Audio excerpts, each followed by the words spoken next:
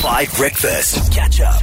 Okay, so in the last measurable calendar year of television, which usually goes mid-year to mid-year, so mid-year 2021 to mid-year 2022, right? That's the last measurable calendar year. What was the highest rated television show in the world? That means that among those who watched it, it was the best, most enjoyable, most satisfying show. It got the highest rating out of 100. 92 out of 100 was its score. No other television show was rated as highly in the last measurable calendar year as this one. What was it? What was the show?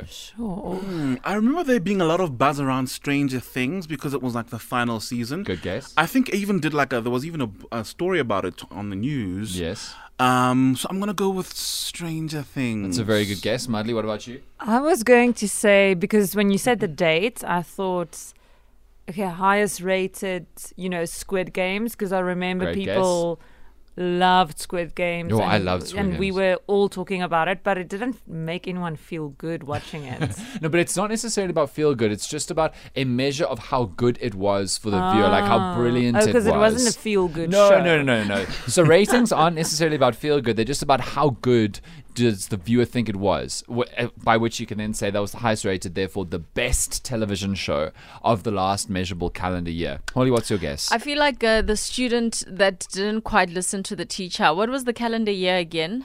The student who didn't quite listen to the teacher. Yeah. What did you say now? 21 to 22. That's Oh. 21 half of the year, half of 2021. It was June, July 21 to June, July 22. Okay, I'm going to guess here because I've got no idea when it comes to TV shows. Right. But I think since it was the last season of Keeping Up with the Kardashians, Oh, good guess. maybe that one. Very good guess. Very, very good. All three of you are wrong. So let's see if anybody out there in South Africa, let me know on the WhatsApp line if you can get it right. Morning, Mr. Dan. Hey, Jacques. I know what series it is. What is it? So it's for my son, Yes. Paw Patrol. It's not Paw Patrol, but thank you very much for your contribution. Here's Zal. Morning 5FM.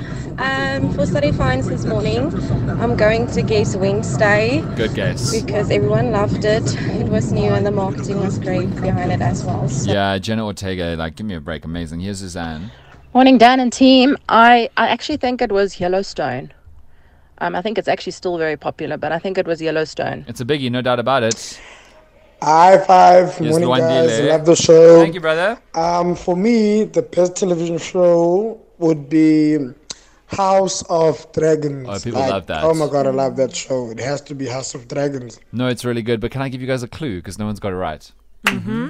The top-rated television show of the last calendar year stars a South African. A South African. Yep. Okay. Oh, Chuso. Yeah?